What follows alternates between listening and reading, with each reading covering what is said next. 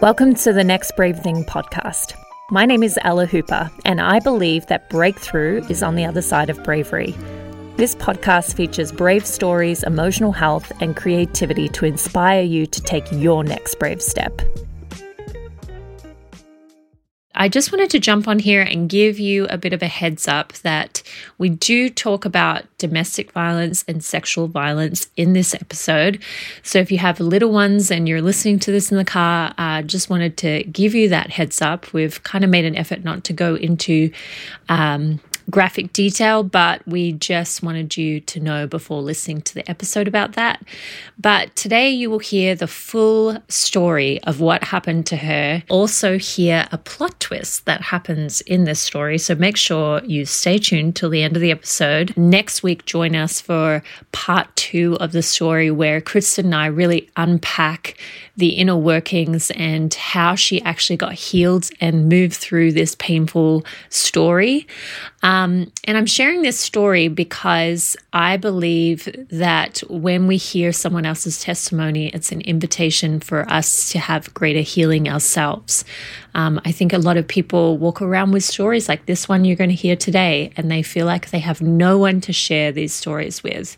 And so by shedding light on what we talk about today, my hope is that you just feel courage to reach out and talk to someone about your own story if you've gone through something similar.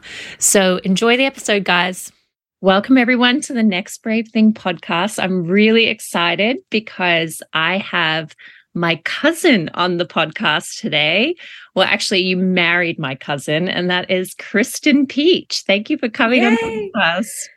Thank you for having me. I'm very excited to be here. Very excited. And to those, I always put out to my listeners that if you have a good story or you have a topic that you want to share, please reach out to me to come onto my podcast. So I love that you reached out to me to come on the podcast because I knew you had a powerful story to bring.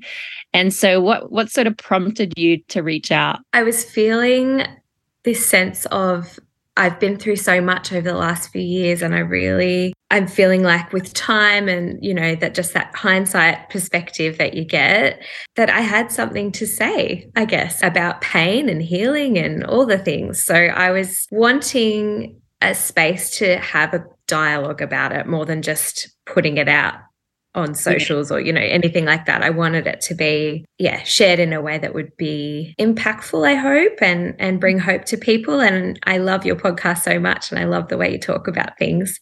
So, I was just really excited to even just talk to you about it at all, but to get to talk to you about it in this forum is awesome, really exciting. Yeah, so exciting. And just to give our audience a little bit about you, you are my cousin Jared's wife. I feel like you got married because we're similar age, like how many years? 13 years ago? 14 years? 16 years. 16 years you've been married. Yeah. Wow. Yeah. I feel like you're like my cousin because it feels like you've always been around our family. Yeah. Well, I got married to Jared. I was 19. So I basically have been around the family forever. Yeah. Yeah. And I think Jared is a year older than me, maybe. Is he 87? Yes. 80? Yes. Yeah. No, that's crazy. Yeah. And so you have 3 kids. How old are they? 13 is our eldest, and then a 12-year-old and a 3.5-year-old. Amazing. Yeah. So 2 boys, the older 2 are boys, and the youngest is a little girl, Penny. Well, I'd love us to kind of share. I mean, I first heard your story from my mum. Like, mum calls me up, and I think she told me on FaceTime. She's like, "It's like a movie, Ella." It felt like it. It felt like it. It's a movie. Yeah.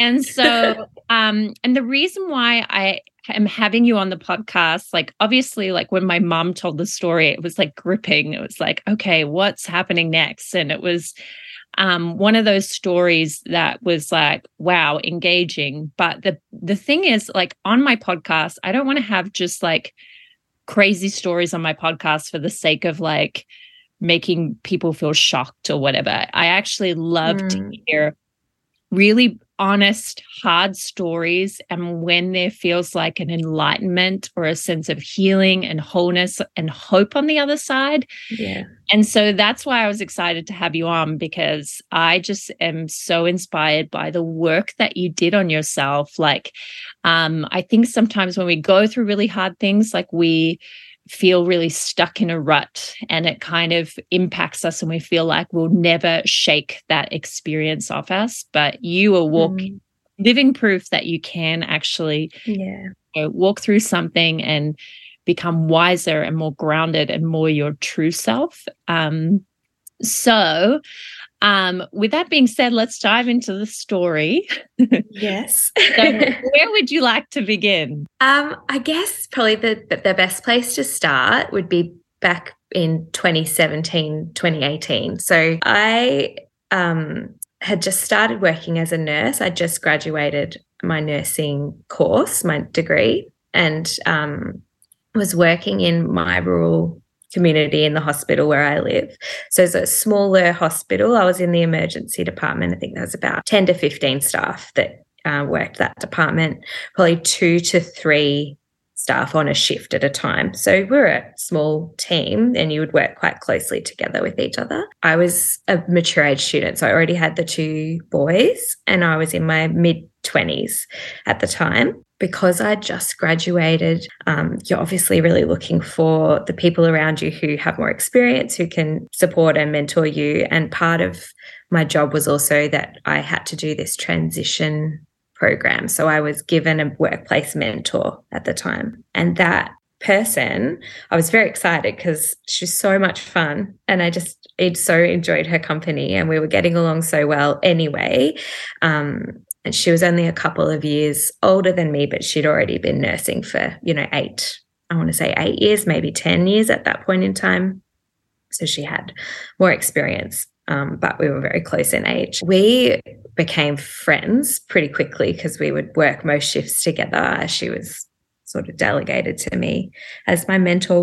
We spent a lot of time together.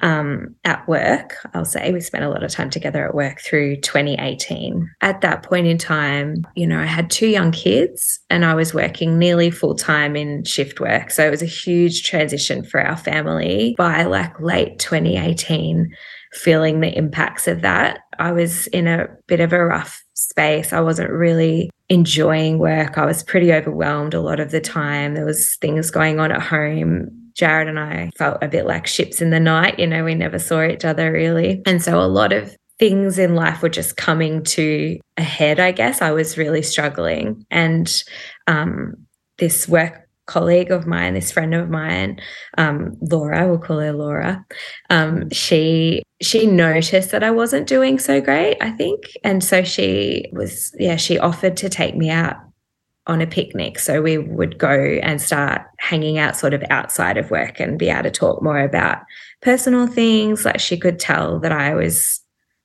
not quite my normal peppy self. And she said, I'll take you on a picnic.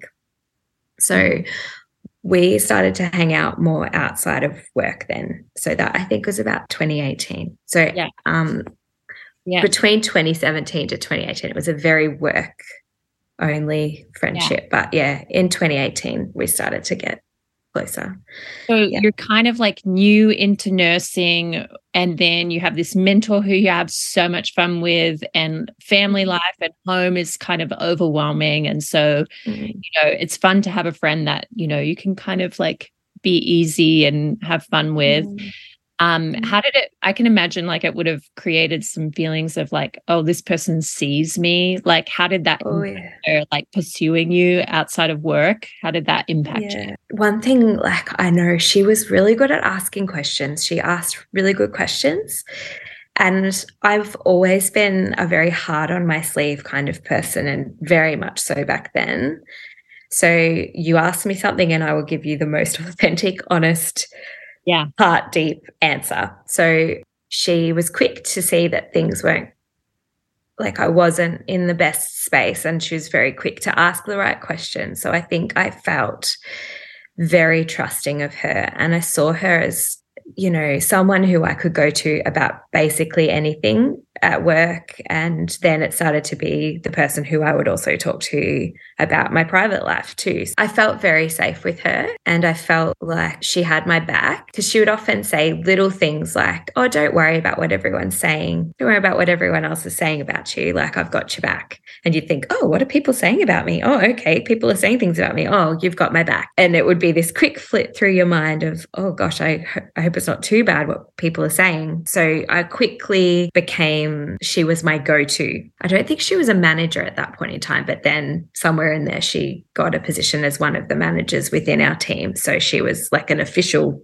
manager and my mentor and one of my closer friends. Yeah. And I really did really trust her and really liked her. And we had a lot of laughs and a lot of fun. She was very sarcastic, would joke a lot, but it made you at ease. So you guys are building this friendship, building like just even the art of asking questions. I feel like that's such a rare people like, and most people don't actually know how to ask good questions. So I can imagine like that would have brought a lot of trust with you to feel known and heard by someone just asking great questions.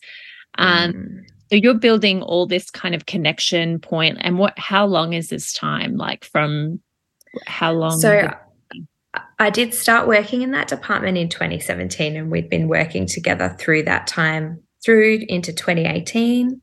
And then in 2018, we started hanging out outside of work, and then into 2019. So we were texting a lot, seeing each other with groups of other colleagues, but we were starting to hang out just us two, kind of increasingly over 2018 and into early 2019.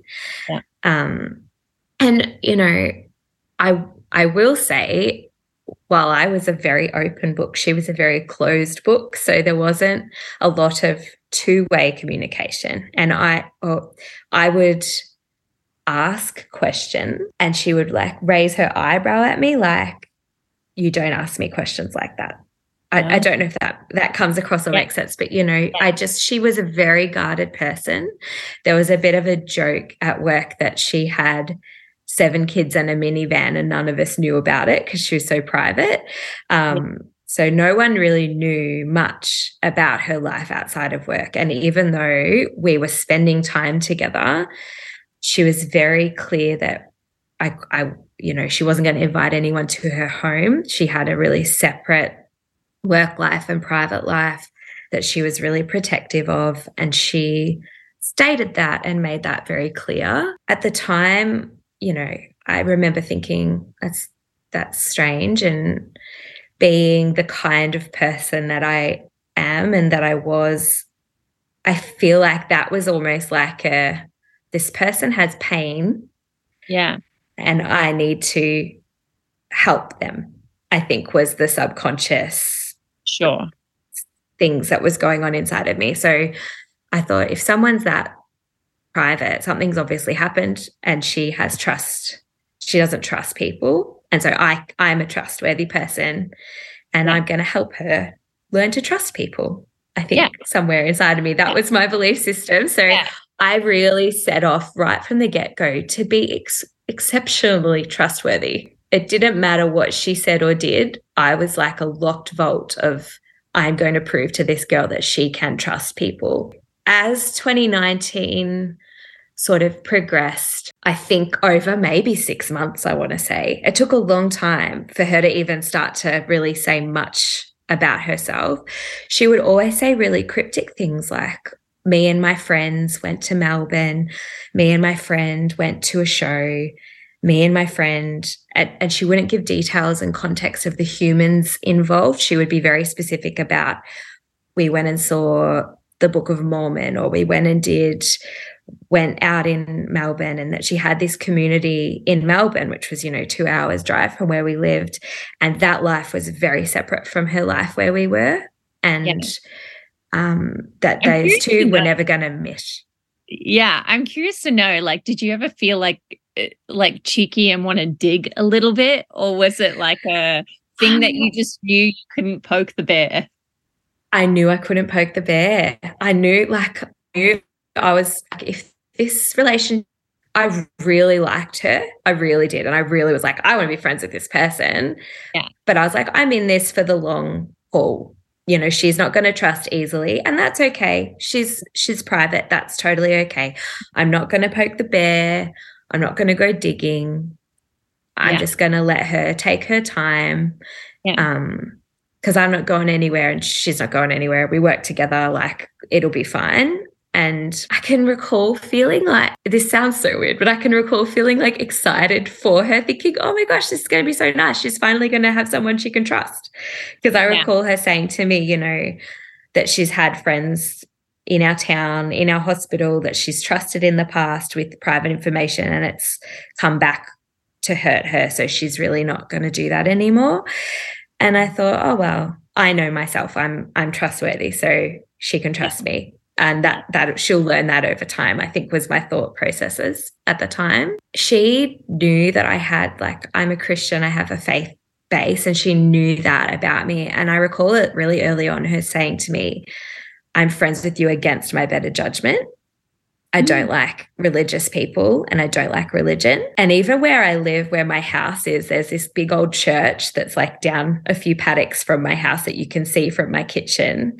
And she would come to my house and joke that the church was right there and she was going to get like burnt alive from God while looking at the church. Like, she would crack all these religious jokes a lot. And, you know, I just feel like, okay, like whatever, like that is ridiculous. But yeah. Like I just laugh and be like, you're really silly. Yeah. So there was a lot of sarcasm, but she would say things like, I'm friends with you against my better judgment. How did that make you feel? Religious people. Yeah. How did that make you feel? Confused. I think I thought, okay, I'm doing a good job of being friends with this person, because if she's friends with me, even though she usually wouldn't trust people who she finds quote unquote religious, that's the word that she would use all the time. Yeah. And I don't like religious people either. So I was like, well, I'm glad you're not finding me to be religious. That's really good. I think at the time I thought that's fair enough. I don't really like people who are very religious either. So that's not me, and that's great. But yeah, like she would make remarks a lot like that would sort of be a compliment with a jab somehow in there. And you would be left feeling like, thank you, I guess. You know, it was you would feel weird. Weird is the word that I have to describe how I felt. Yeah. Yeah. And I think it's so interesting because like we don't really, I mean, I've been in friendships like that where you're like you don't really know how to make sense of that. So you just kind of like move past it. You just kind of, and you believe the best. Like your heart is so pure of like believing the best of people. And I mean, you're so compassionate because you're like, oh, you've probably gone through something hard. So, you know, like this is probably why you feel a little bit sharp in that moment. And so, okay, so your friendship is growing and she's slowly kind of in sharing kind of cryptic information about Melbourne and going to see a show, but you never know who her actual friends are.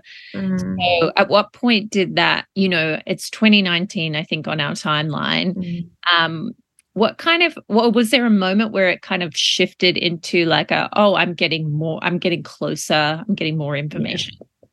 Absolutely. So I think like at this point, I recall feeling like this girl knows everything about my life, everything I'm thinking, or like a lot of what's going on for me. And it was like I could sense she was wanting to share. That's how I felt. Like she wants to share her stuff with me because we talk so often, and she says so many cryptic things with this expression that looks like she's desperate to be honest and open.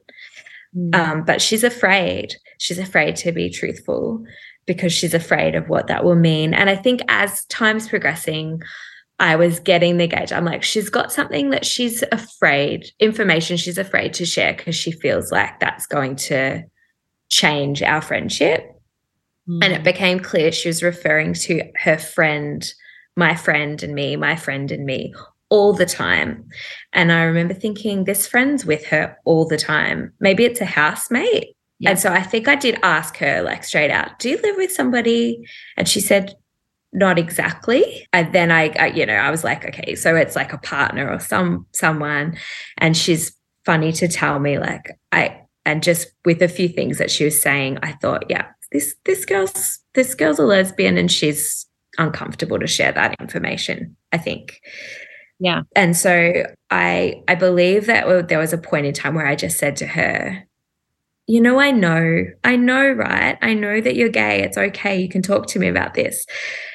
And she, through, oh my gosh, how I thought I did a better job of hiding these things. She said, but then she was like, okay, are you sure it's okay? I didn't think you'd want to be friends with me anymore. And I remember just thinking, that's crazy. Of course I would. Like, you're literally one of my best friends. Why wouldn't I want to be friends with you? Like, talk to me. I want to know about your life. I've been here for like a year and a half waiting for you to share your life like stories with me. Let's go. Tell me everything. Who's your girlfriend? How'd you meet her? So we started to talk about her girlfriend Holly, who she'd had for years. And she told me about Holly. I think her and Holly at this point had been together for 7 or 8 years. But Holly didn't live in where we lived. She lived in Melbourne. So Laura's community of friends were in Melbourne with Holly, and she lived in our town because her family were here, and she worked here because she had a nana in the town that she loved and wanted to be closer to. So she had 2 very separate lives, and she liked it that way. She kept them separate. That must have, I can have compassion for her if she, doesn't feel like, I can imagine being in a small town. They're not as open as maybe a city town with like having conversation about sexuality. And I have so much compassion for people. So it would make sense why she felt a little guarded in sharing that information. So did that kind of give you more context for like why she wasn't, being as open with you? Did that kind of like put your questions at ease sort of thing? Oh, 100%, 100%. And once she was telling me the stories around her relationship with Holly and the times that she had confided in people in our town previously, that she'd had a lot of rejection from people. She told me that she'd had some friends who she was friends with at the time when she first started dating Holly, and they were religious, quote unquote, and that they had not liked it. So she was very nervous to share it with me for the same reasons, and she hadn't come out to her family. So she had many reasons why she didn't want to talk about Holly. And so 100%, right? As soon as I knew, I thought this is really personal and to be respected. This is somebody else's private life that they are really bravely sharing with me against all their, so they've told me all their better judgment. So I felt very privileged to be privy to things, but also I felt the weight of responsibility of I cannot betray this friend of mine's trust. She's really confided this in me and it means everything to her. So I cannot ever talk about anything that she tells me ever to anybody. And even my husband, I took me ages to tell him because I was like, she'll somehow know that I've told him. I can't tell him. So, did you tell Jared or like, It took a while. I think poor Jared was just like, what is going on? And you are being so like different and not, just being so secretive. Like he could tell there was secrets and I would try to say, they're not my secrets. It's not my secret. But, when you're married and you can sense something's off and then your spouse is just saying, I can't tell you. I think that was really scary for him. He didn't feel quite great about that. Yeah, that would be So also hard for you. Like there's no rule book for people on like, oh, my friends just told me something super vulnerable. There's been a ton of like pain, but then my husband knows something's up. Like that's such a confusing, conflicting, like what is the right thing to do? Because your marriage is obviously important, but then trust with a friend, like, oh, if that makes any sense, it would have been really hard. I was really conflicted. And I think in the end, there was a lot of talks with my husband who was feeling very left out. You know, at this point, her and I were texting daily or talking daily and seeing each other many work days and catching up outside of work. So a lot of my conversations, I really wasn't spending time with other friends, basically just her. And so I didn't have much to say to my husband, because if I wasn't talking about the conversation, like what I'd been doing with her, then what was I going to talk about? So it was pretty complex time. And so this is like getting into the end of 2019. And I'm actually pregnant. I'm pregnant at this point with my third child. So 2 boys in middle primary and my daughter who I was pregnant with at the end of 2019. And I know, like, going into Christmas time, there was another girl in the workplace who also knew about Holly, and we were really encouraging Laura to talk to her family about it, because from what we knew about her family, we were like, they will be fine. Like, you can come out to your family, then you can be with Holly and be there. Like, you've been with this girl for nearly 8 years, and you know, it might be a good thing. So I remember having a lot of conversations around that leading up to Christmas. And then she came out to her family at Christmas and it didn't go well. And her mother was really nasty. And there was like a big family falling out. So at this point, going into 2020, she was feeling really alone and without much supports left, and very much relying on me, I guess. I was the only person that she was really telling things to, and I felt a really big weight of that responsibility of that. Yeah. And so when she would she say stuff like, you're the only person that knows all my story or whatever? How did that make you feel? I think I thought I must be doing a really good job at being a friend. Totally. Yeah. So I remember thinking I had like this big pull towards her right from the start. And I guess having been raised in a Christian environment, that I really attributed that to a God thing, that God was kind of talking to me, like feeling like, you know, love on this girl. She needs love. She's got pain. And so every time she would say things to me like, I'm friends with you against my better judgment. You're the only one I trust with this. I can't talk to anyone else the way I can talk to you. That would just reaffirm to me, okay, I'm on the right track here. I'm doing the right thing. I'm being a good friend. And I'm loving this person well. And I think it made me feel probably good that, you know, that endorphin hit of I'm good at something. I'm good at being a friend. And also that I need to keep going because I'm on the right track somehow. This is getting affirmed to me that this friendship right now is my quote unquote ministry, which now it just makes, I don't like to hear it like that. But yeah, I think at the time that is probably how I felt about it. Totally, because like you're bringing comfort, compassion, non-judgment. You're creating a loving space. You're being trustworthy. Like they're all good things. So, you know, like I just totally get why you would have felt that way, you know? So, you know, it's all good stuff. Like, especially, we do grow up, if you grow up in the church or a church environment, it's to be really loving. And so that is like, that would make sense that you would feel that way. So I know she's sort of like slowly opening up to you. And at what point does she kind of invite you into the nature of her relationship with Holly? Yeah.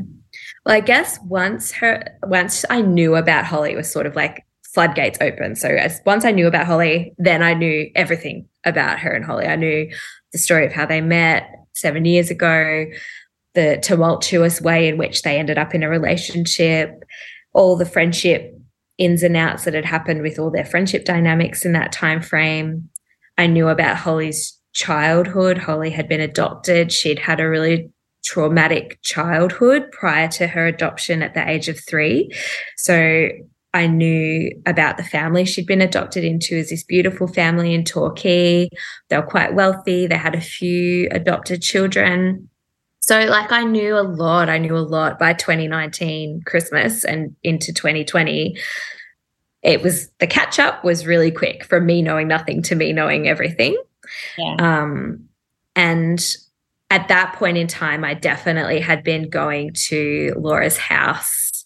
So it was sort of like once she was like, you're in this story with me, it's like now you're in my personal life. And so the stakes felt really high then because she opened up her home to me.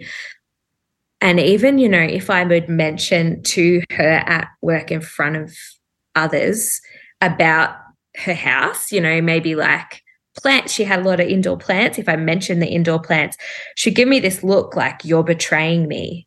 And I'd think, oh my gosh, I forgot how private she was. Like I can't even talk about the fact that she has indoor plants. I've just got to act like I know everything, but I know nothing. And I'm the gatekeeper. I'm her gatekeeper. And so other people would just ask general things like, what did you two get up to? And I would be really conflicted as to whether I could share that information or not. I remember kind of thinking, I don't know what to say. Like, I don't know what part's going to betray the trust, what part I can share.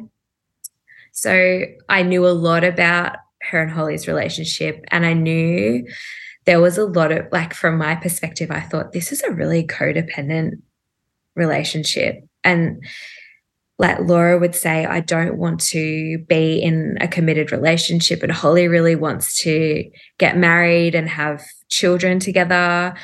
And at this point, like, so my daughter was due in March. So, you know, we're into the summer in Australia period over Christmas. I'm very pregnant by now, and I've finished working to go on maternity leave. And it's just about to be COVID. So COVID in Australia was March 2020. Yeah. That's when we started to have our lockdowns. And we live in Victoria, so the lockdowns were intense here. Yep.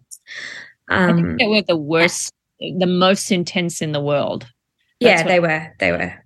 Yeah. And so, like, you know, like with everyone, it was just a really crazy time and a really frightening time, not knowing what was going to happen. And because Holly lived in Melbourne, which is 2 hours from where we live, and COVID was ramping up, and there was starting to be talk about whether they would lock down different parts of, you couldn't travel between the city and rural communities.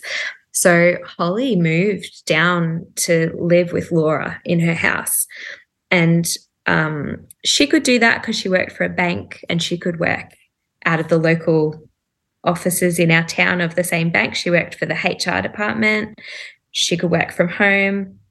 And I remember Laura saying to me, you know, she's going to use this, Holly's going to use this to, under the guise of COVID, she's going to move in, and we're going to be living together. Like, and then we're going to be fully in this relationship that I don't really know if I want, because I'm still not confidently out, and it's really complicated. So there was so much complexity around the dynamic between those two that I was really privy to all the information at this point around that. And you know when your friends are in a messy relationship, you think, oh, this is such a mess, but like, you know, you love your friends, so you just listen, and you know, but I hadn't met Holly. Laura was really adamant that Holly didn't like me, that she was really protective of Laura, and she wouldn't, like, Laura was like, you two wouldn't like each other anyway, but she doesn't like me hanging out with you because you're religious, so I'll just keep you two apart. And Do you think she's jealous? well, Like Holly? that's what, yeah, I mean, like I was getting the gauge that Holly was pretty controlling and really didn't like Laura to have other people in her life. So I was more than happy. I'm a very conflict avoidant person. And I Yeah. was more than happy to avoid that. I was like, that's fine. You keep her far away from me. I'm going to stay over here. And that's fine. You can, yeah, no worries. I don't feel the desperate need to meet her. And so going into COVID, and my baby was born, little Penny was born in March. And, you know, Laura was the first person aside from my mum and like the little family text that we sent out. She was the first person that knew that I'd had Penny. She was my best friend at this point. We were very, very close. And then I came out of hospital into the first lockdown. So lockdown happened straight away when Penny was born. Yeah, I know like from Holly's childhood, she obviously had a lot of childhood trauma. And Laura and I, you know, I knew that she'd had an eating disorder when she was a teen. Like Holly did. So Holly had an eating disorder. And as COVID was ramping up, Laura was confiding in me, I'm really worried about her. Holly's losing heaps of weight. You know, I'm watching her. She's not really eating. I'm going to talk to her mum. And then there was, you know, the family were getting involved, and it was really looking like the stress around COVID, and that was really not doing well for Holly's mental health. So there was a big escalation there of her eating disorder coming back, and she was becoming really volatile. And I was just on the other end of the phone to Laura all the time about this. So I was looking up meals full of protein for Laura to make for Holly so that Holly would have nutritious food. And yeah, it was pretty intense. And I had a newborn and 2 kids doing remote learning. But majority of my brain space was with my friend Laura and her girlfriend Holly, who was becoming really violent and aggressive. So there was a lot of yelling and things going on in that house, and they would have fights, and Laura would call me crying from her car and saying, you know, this is really frightening. I'm really worried about her. She's really skinny and she's really aggressive, and this is too much for me living here out remotely with this girl who's really mentally unstable. But yeah, so I remember feeling the weight of being the only friend to be of a support to her. Like I remember thinking, this is really heavy. Yeah. But I can do this. And so I'm going to find resources, and I'm going to be the best support anyone's ever had in their entire life of going through something like this. I think internally was my subconscious thing that I thought I would, want to do for her. And so you mentioned violent, like was Laura open to what like violence looks like in their relationship? Because I think like, it's so like to people who haven't grown up in that kind of level of violence, or even people who have gone a bit, it's like hard to know what your role is as a friend, you know? And so I'm curious to know, like, because you kind of navigating it, especially if you can't invite people in as well, like you can't really process like, what should I do in this situation? Like, what were things that like made it feel like it was unsafe or violence beyond like the verbal in their relationship? So I think it must have been like the first time you could visit people in their homes once the lockdowns had finished. So Laura came to visit. She came to meet my daughter Penny, and she was really quiet and she had her hood up. She was sitting there really quietly, and I remember thinking, oh my gosh, whatever's going on is worse than what you've said on the phone. And over like maybe 1 to 2 hours being like, you can tell me what's happening, you know, like talk to me. I'm right here. Just talk to me. And she confided in me that the previous night, Holly had been being really nasty verbally and had wanted to have sexual intimacy, and that Laura hadn't wanted to, and Holly wouldn't take no for an answer and basically forced her, and she felt like she didn't have a voice and couldn't say no. And I remember thinking that's like, I think I said at the time, you know what that's called, don't you? You know what that's called, don't you? And she said, I don't want to talk about it. I don't want to hear that. And I said, that's okay. That's okay. Like, I'm here. It's okay. And then she went home, and I jumped online and was like, how to support a friend going through domestic violence, how to support a friend going through sexual violence, and just started reading all these resources, because I thought I'm going to need to be resourced up if I'm going to be here for this. And I was worried because I knew enough, you know, I work in emergency nursing. I know enough about when to make referrals because you're concerned that someone might be having be going through domestic violence. And I knew a lot of the escalation, how things would escalate. So I'd heard a lot of the pre-escalating. So I thought, okay, this is right on cue, I guess, to escalate. And then when we would see each other, there would be more detail. So there was a time when Holly threw a coffee pot at Laura across the kitchen, and it smashed on the floor and had cut her foot. And then they'd gone away over, I want to say Easter long weekend, but it was a long weekend. And in 2020, so it mustn't have been Easter, it must have been later in the year. And Holly had held Laura like against a wall in the kitchen and like abused her right into her face. So things were really escalating. And, you know, my friend, who had always been lively, was not lively anymore. She was really looking really flat and sad. And she would come to my house and just sit there for hours. I was worried. I was really worried. Worried is an understatement. I was frightened.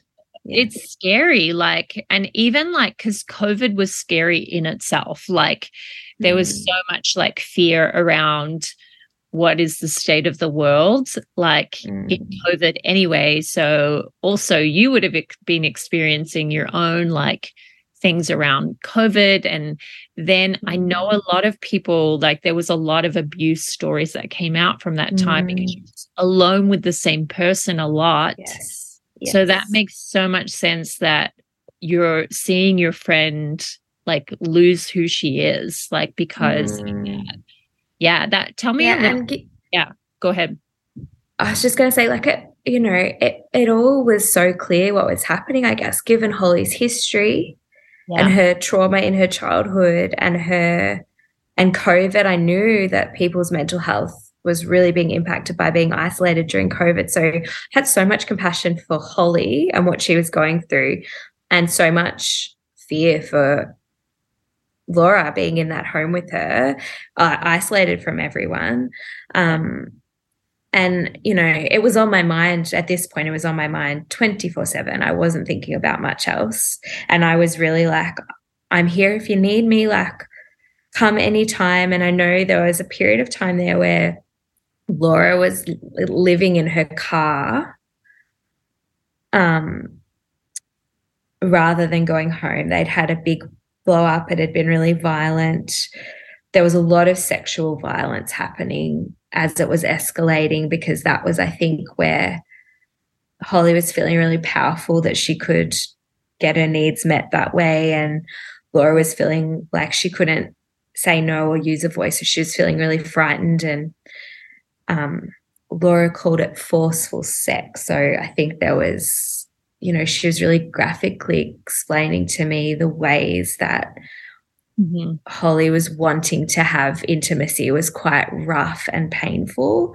And so she was really trying to avoid that as much as she could. And in the end, it got really scary. So she like ran away and was living in her car for about 10 days. And that whole time, every night, I would be like, just stay here. And she'd come in the morning and I'd like have towels out for her to have a shower. I'd be like, have a shower. And I'd make her lunch and dinner. And I'd like, you know, we tried to hide her keys so that she would just stay and sleep in the bed, because I was like, dude, you've got to work tomorrow. Just stay here. I've got a spare bed. And she wouldn't stay. She just was like, I can't impose. I'm already here too much.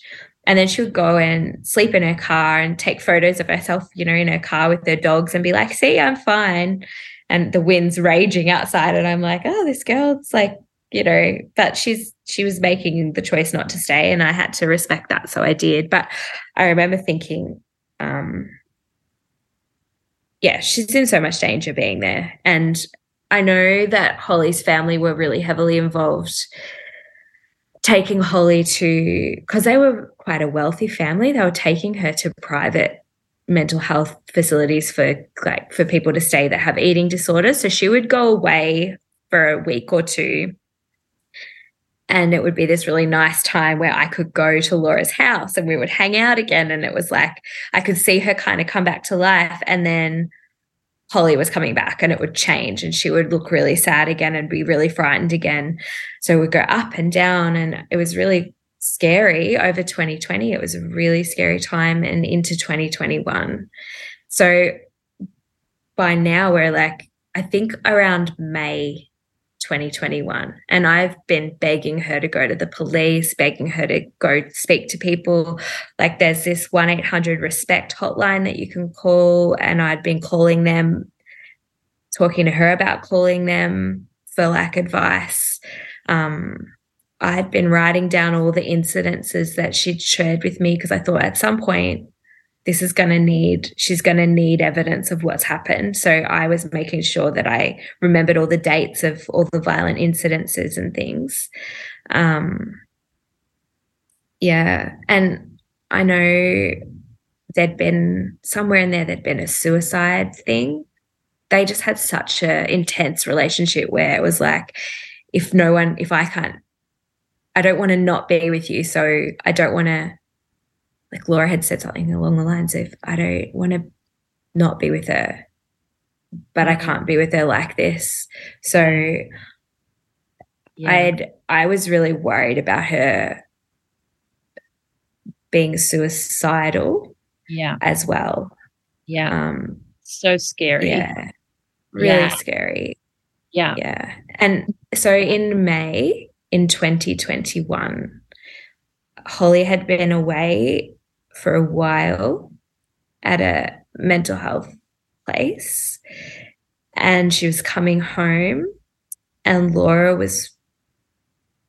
went on a picnic to the beach, and that whole day, you know, she's just acting so strange.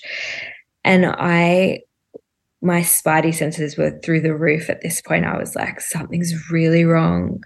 And she wouldn't tell me what. And then I tried to get her to just come to the police with me on your way home. We'll go there together. And she just kept saying, no police. Like neighbors have called the police when she's been yelling at me and throwing things, and they've come. And I am never going to tell them the truth. So there's no point. You know, I just tell them everything's fine, and I'll just do it again if you call them. So I felt really helpless, and I was begging her to go, and she just wouldn't go.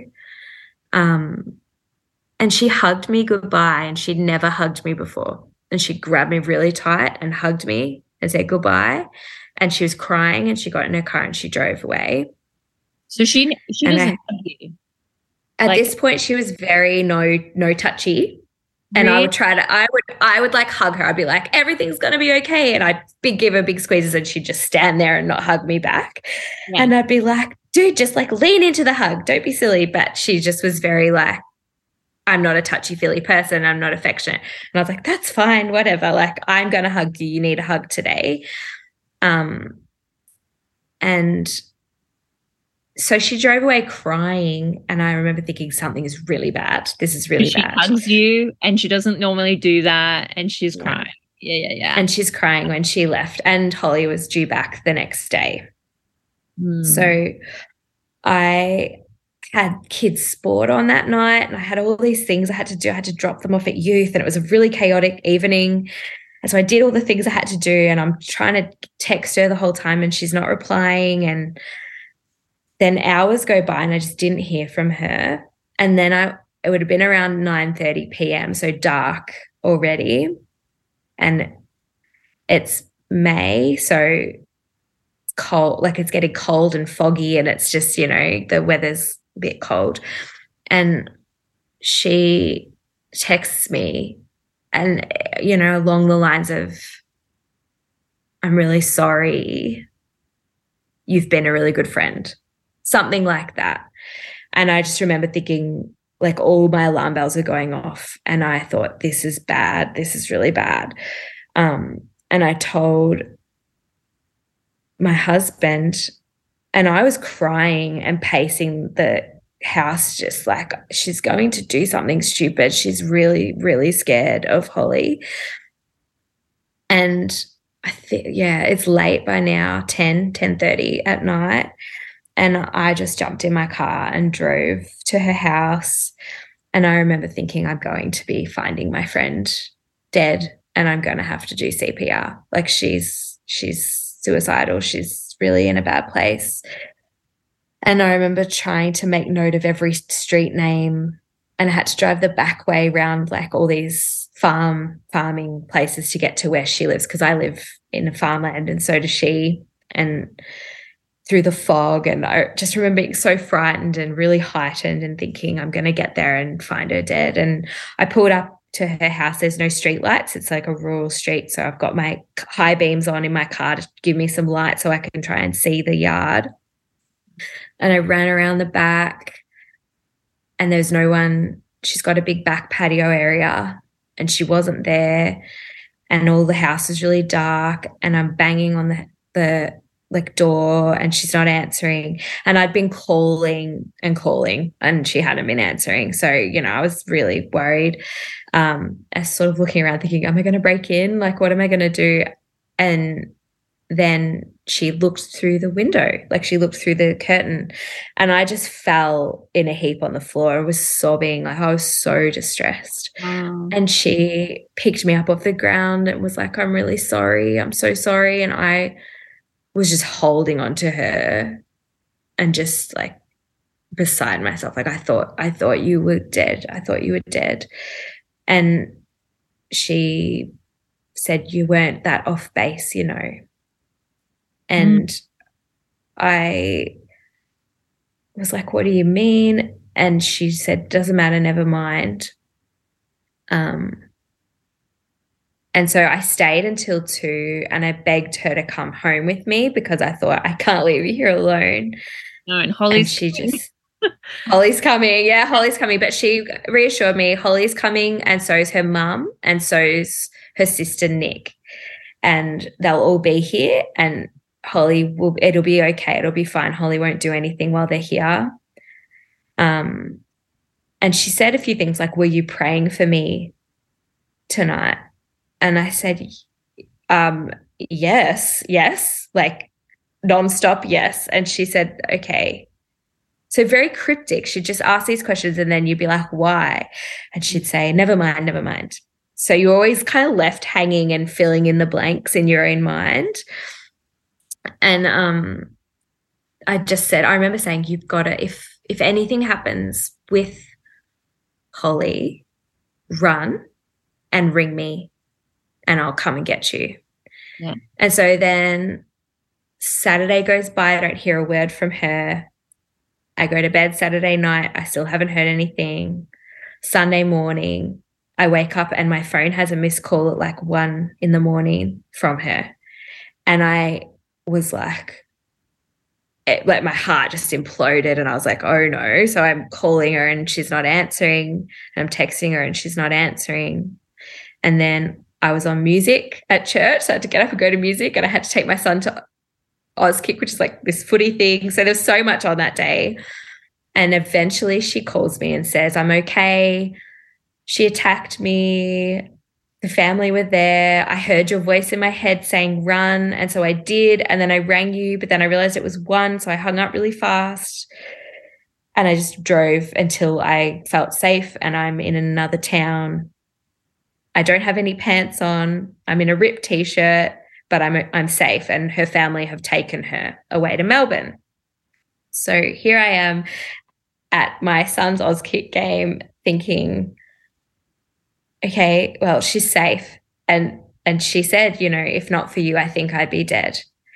You've saved me more times than you know. You know, you're the only reason I'm still here. And I just, by between the Friday night and then the Saturday night, by the time Monday came around and I had to work with her, I was just a mess. Like, I was a mess. Yes. I was so hyper vigilant. My body was just in such high flight or flight. I wasn't able to focus. I wasn't able to concentrate. I was in tears. And she was in the office getting these text messages from Holly's sister, Nick. And she was saying, Nick's texting me. She's opened up Holly's phone. Holly's been taking videos of me, all the rapes that she's, like, all the aggressive sex. She's had a camera in the house and she's saved them all. And Nick's watching them. And so she knows what's happening. And yeah, things were really escalating. And Laura saying to me, you know, I'm telling her, don't watch the videos. You don't need to relive these horrible things that have happened. Please don't watch them. And I was just feeling like I honestly felt like I was the only thing standing between her and all this trauma, and that I was keeping her alive, and I was the voice of wisdom, and I was breaking under all the pressure and feeling completely overwhelmed, but not giving myself the chance to allow to feel that. I remember just thinking, Kristen, get a grip. You aren't the one going through this. She's the one going through this. You can't don't be so selfish, you know? And my husband and my kids, everyone's getting so neglected because I'm spending all my time with her and running there every time something's happening. And even when I'm not with her, all I'm thinking about is she dead or alive for months. And could you tell Jared any of this kind of like fear? Did he know about suicide stuff? Did he know any of that? Yeah. He knew at this point, he knew. And he was still saying to me, something's not right with this, honey. You need to have some space. You need to breathe. And I was like, no, this is life or death. You don't stop and breathe. It's life or death. Like, how could you be so heartless? I remember, thinking, everything that's going on. I don't have time for anything else. I have to be present and ready to go for her. Like, this is serious. And eventually it'll pay off and she'll be safe. You know, I think I really thought that I'm here for this reason. God had me here for this reason. So I felt very high stakes in every way possible. And so, you know, as that time's going on and the family are involved, and then there was a big blowout with Holly's family and the police got called. So down in Melbourne, where Holly was with her family, Holly's sister Nick told the police everything that had happened and told Laura that the police now know everything and they're going to come and see you. And so I raced to Laura's house to be there with her when the police come, but they never show up. And then eventually I'm like, I have to go home and cook dinner for my kids, you know, I have to. So then I go home, and then she texts me about 2 hours later saying, you missed them by 5 minutes. You know, you should have stayed a little bit longer because they did come, and, you know, they want me to write a thing and do a restraining order. And so I said, oh, well, I've got all the dates of everything. I wrote everything down. And she said, oh, well, I've got some things, you told me to write things in a calendar. So I did. And I took some photos of the injuries and things. So she came to my house and we did the online AVO together at my house, and she had to add some extra details of things that were too graphic. She didn't want me to know about them, so she went home to finish it and finished it and submitted it. And then there was a court hearing that had to be via Zoom because there was still some lockdown issues through between rural and the city, and they were doing a lot of things via Zoom. So I went to her house and she went online she went into the study for an hour, and I just sat in her like living room, and she did this really sad, court case with her girlfriend, and there was a restraining order, and my relief was through the roof. I was like, oh my goodness, like she is safe now. But also she was a mess. And so I was on suicidal watch from then. I thought she's really not going to be okay. She needs a lot of support. So I rallied people. We made meals for her, and I was there cleaning her house and cooking for her, and a lot of stuff happened. That's just too much detail, I guess, to keep going. But long story short, Holly committed suicide. Wow. So Laura was a mess, as you can imagine. Wow. So how did you find that out? Like, Yeah, I was out for the day with my family. I was taking a breather with my kids and my husband, and we went to the beach, and I promised I wouldn't answer my phone. And so I hadn't been answering my phone. And then there was a text message saying something about Holly having tried to commit suicide and that she was in ICU. Yeah, from Laura. And so I went straight to Laura's house and sat with her till early hours of the morning. And she was texting with Holly's family, and they were saying it wasn't looking really very good. And I offered to drive her to Melbourne, and she declined my offer and then drove herself there at about midnight. So 1 or 2 a.m., I think she drove to be there because they were saying she's not going to make it. And it was really sad. And, for all of what they'd been through, they had been in a relationship for 10 years at this point. So they had a lot of happy memories. And I know it's so complicated. It's really, really complicated. These situations are not black and white. So I had, my heart was just breaking for this precious friend of mine who'd just been through more than I could ever fathom anyone going through. And now she's going through this as well and feeling all the questions of, is this my fault? I should have done something different, Mm-hmm. So the next day, she texted me to say that Holly was gone and that she'd been there with her when she died.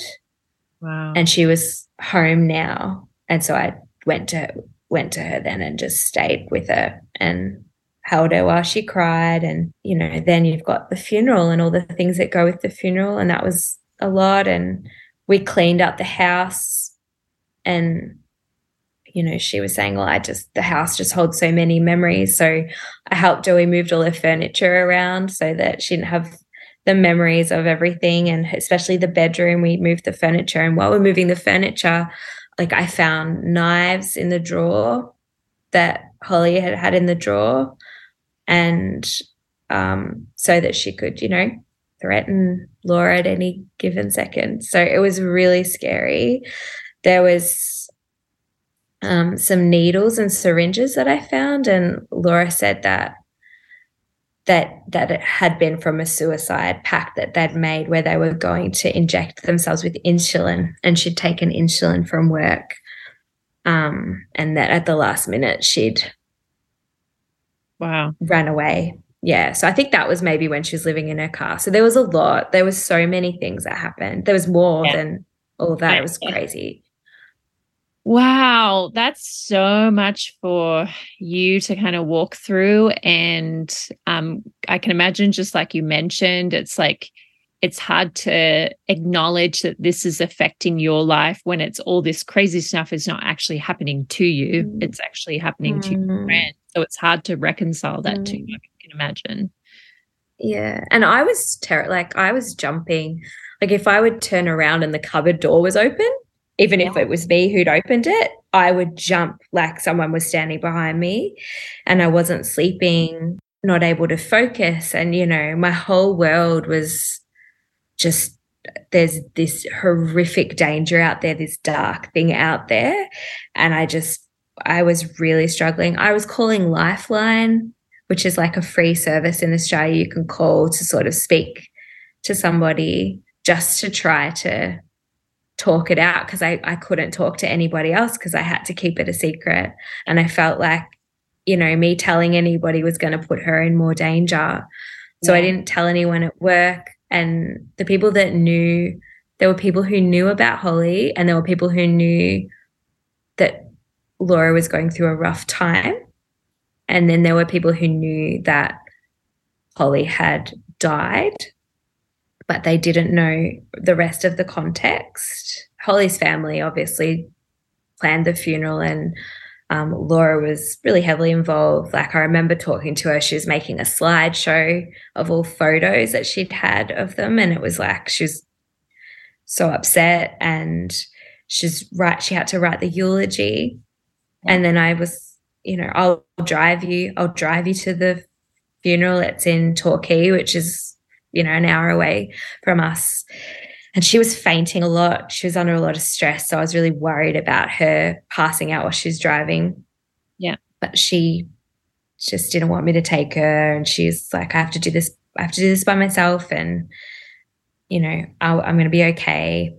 And then she went to the funeral, and on the way home phoned me because she'd passed out and rode a car off the road and popped a tire. Oh, wow. And she called me to say, I should have let you drive me. You were right. I nearly crashed. You know, that was really bad. And so I said, I'll come and get you. And she said, no, my dad's coming to get me. So there was so much that was happening that I was on the edge of, feeling really involved, but not involved, if that makes sense. Yeah. So I had a play-by-play of the whole funeral, and I knew everything that had happened at the funeral and what everyone had said and what the aunties had said and what the siblings had said, and the dynamic between Laura and Holly's family, which was really complicated, as you can imagine. Yeah. And yeah, but I didn't help plan the funeral. Afterwards, she was really sad but safe. I was just so relieved. I was like, yeah. Totally. How as horrible as it sounds, she's safe. Like, she's not gonna, Oh, totally. So are you like going to work while all this is happening? Like, are you trying to have life as usual? Is that sort of, yeah. But so what happened next? Yeah. I was trying to go to work and tell myself, get a grip, everything's fine. Everything's fine. It's over now.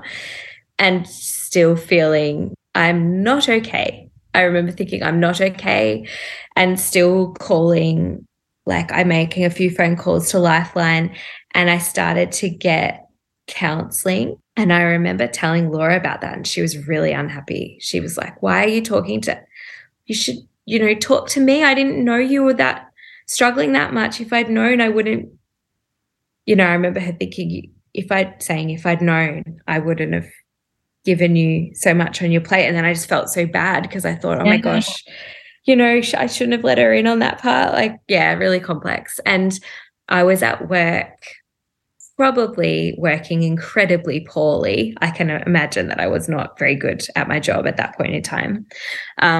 And one of the girls who knew about what was going on approached me and just said, how are you going? And I said, you know, yep, I'm all right. Yep, I'm fine. And she said, you know, it's pretty crappy. It's pretty crappy what's been happening. And I said, absolutely, it's the worst. Like, you don't even know the half of it. Laura's the most incredible, brave, courageous person I've ever met.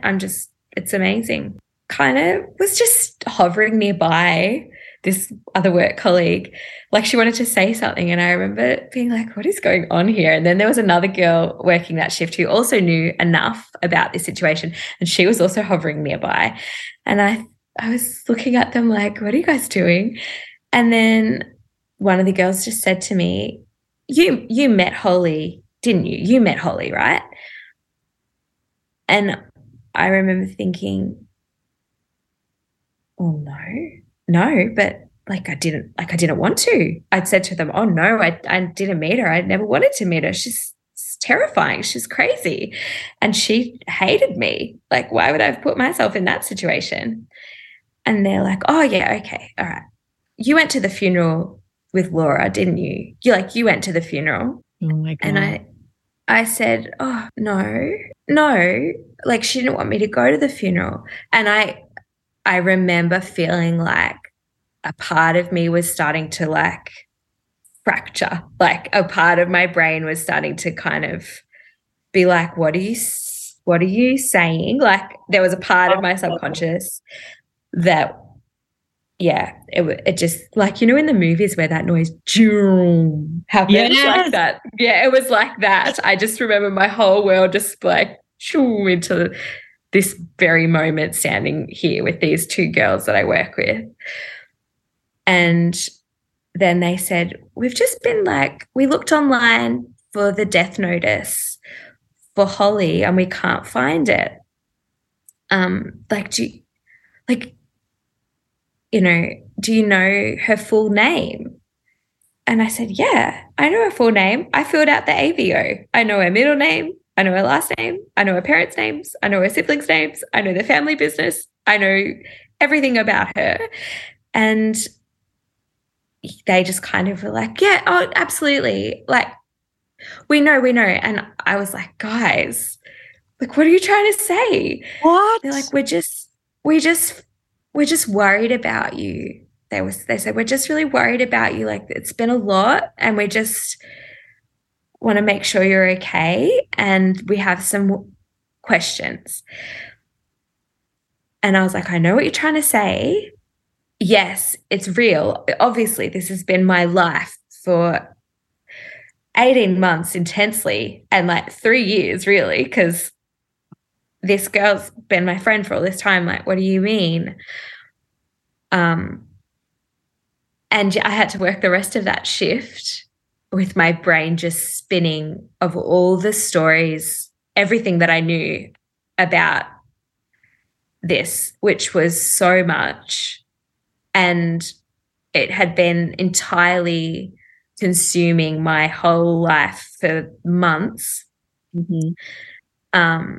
But the history of their relationship, everything about them, and I went home, I drove home, and I recall wondering on the way home, do I bring this up to Jared, who has repeatedly expressed concerns around this friend of mine, or do I just pretend that didn't happen and just keep going forward?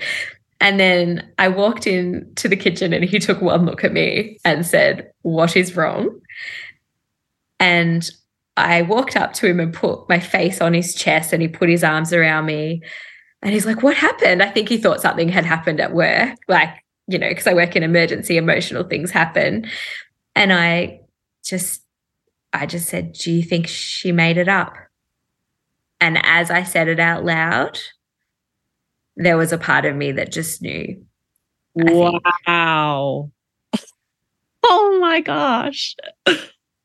I just knew. I knew what I'd just spoken.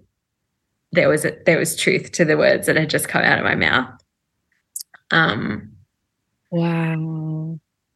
Yeah. So obviously that, he said she better effing not have.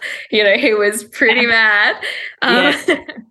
And he just, I think he was ready to have his wife back, to be honest. So he just jumped on the computer and was like, tell me everything you know about Holly, tell me everything you know, and just started to sleuth. And the first place we all go to when we're looking for people is Facebook. So we look for them on Facebook and we can't find them, and we look for the rest of her family members. And I had reason, I knew why she wasn't on Facebook. She's a really alternative vegan. She's not interested in the social media. She's not online. She doesn't have a smartphone. She's really, I knew all the reasons. So I was like, well, she won't be on there anyway. You're not going to find her anyway. And yeah, and because I knew so much about her family, it gave me a lot to go on to try to find them. Wow. And I knew where she'd worked, and I knew where she'd been an inpatient, and I knew where she had died, and I knew where she was buried, and I knew her date of birth. I knew so much about her. So I loved Laura. You know, she was so, like, I was in an incredibly unhealthy codependent dynamic with her, but I really cared about her too. So there was this big part of me that was like, what is happening? Because this person is someone I trust very much. Yeah. And she cares about me very much, and I care about her very much. And this has to be true, because if it's not true, what on earth is?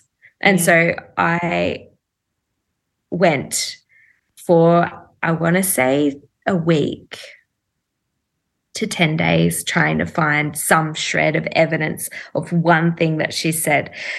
Because I thought, you know, maybe Holly's real, but she didn't die. Maybe, you know, just trying to find something. But everywhere we looked, every stone we overturned, there was just nothing. She never worked at the bank. No one had ever heard of her. And it just, as it snowballed, the more I found out, the more it was just clear that everything that she told me wasn't true. Wow. And there was, you know, there was cancer. She'd had cancer. She'd had a sibling who died. She'd had, you know, there were so many things, and all of it, none of it was able to be verified. All the way down to, I knew someone who knew the family, and I checked in with them, and she wasn't estranged from her parents, and she'd been with them for all family holidays and all these things, and everyone was happy and fine.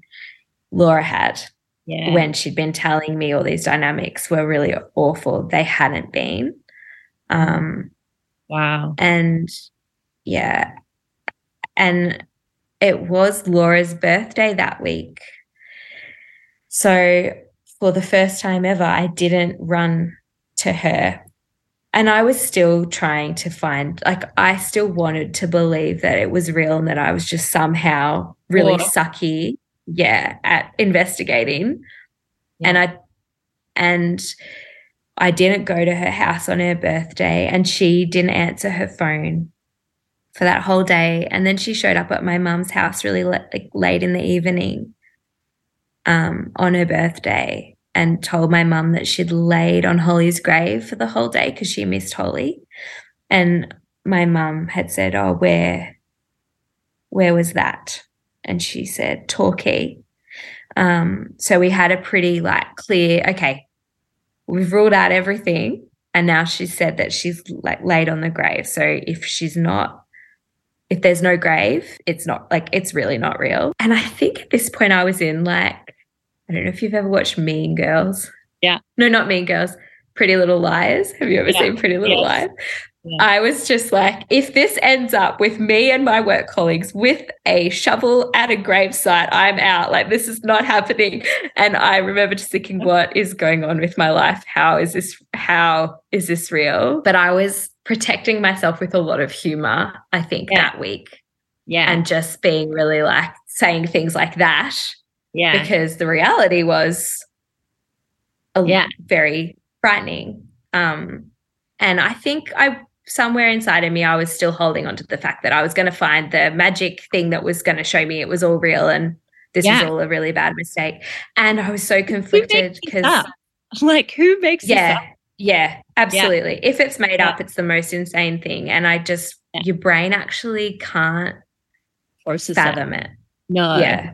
And I know that we look for evidence of truth to not feel crazy. You know, we look for things to back up our belief systems. Yeah. And so my brain was just still on the bandwagon of, no, I'm going to find the thing that's going to show us that none of this was lies and this is totally true. And my whole life isn't going to turn upside down. I think subconsciously I was just on I need to find the thing. I wasn't trying to find her out in the lie. I was trying to find the thing that would back her up in truth, if that makes sense. Totally. Yeah. So I wasn't ready to call it, even though I'd been looking for 10 days and no matter what I did, I couldn't find anyone.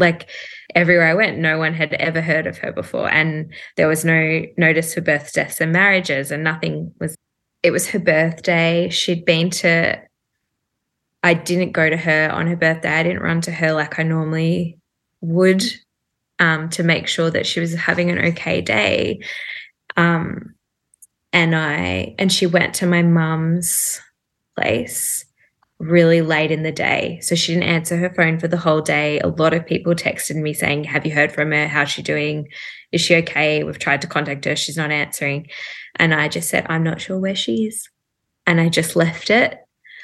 And I didn't want to see her because at this point in time, I was starting to think, oh no, I can't find anything. And I was feeling really guilty for even doubting her, I think, still. So I was really confused. Like, I was like, this is like best friend 101 or friend or anyone 101. When someone tells you they're being abused, you believe them.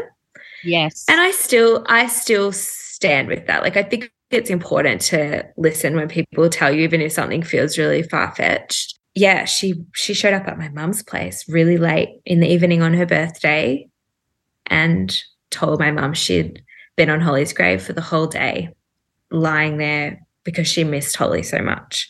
And Holly and her always had really beautiful birthday traditions. And so being without Holly on her birthday was really painful. So she went to the grave to be with Holly. And my mum was quick enough. I think I told her. I think I must have told her at this point. And so she'd said, oh, where were you? And Laura had said, I was in Torquay. And at this point, I knew. She told me the funeral was in Torquay, but I'd done enough research to know there was no cemetery in Torquay.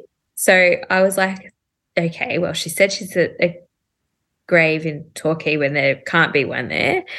But the Great Ocean Road's long and there's lots of little random towns along the Great Ocean Road, with Torquay being one of them.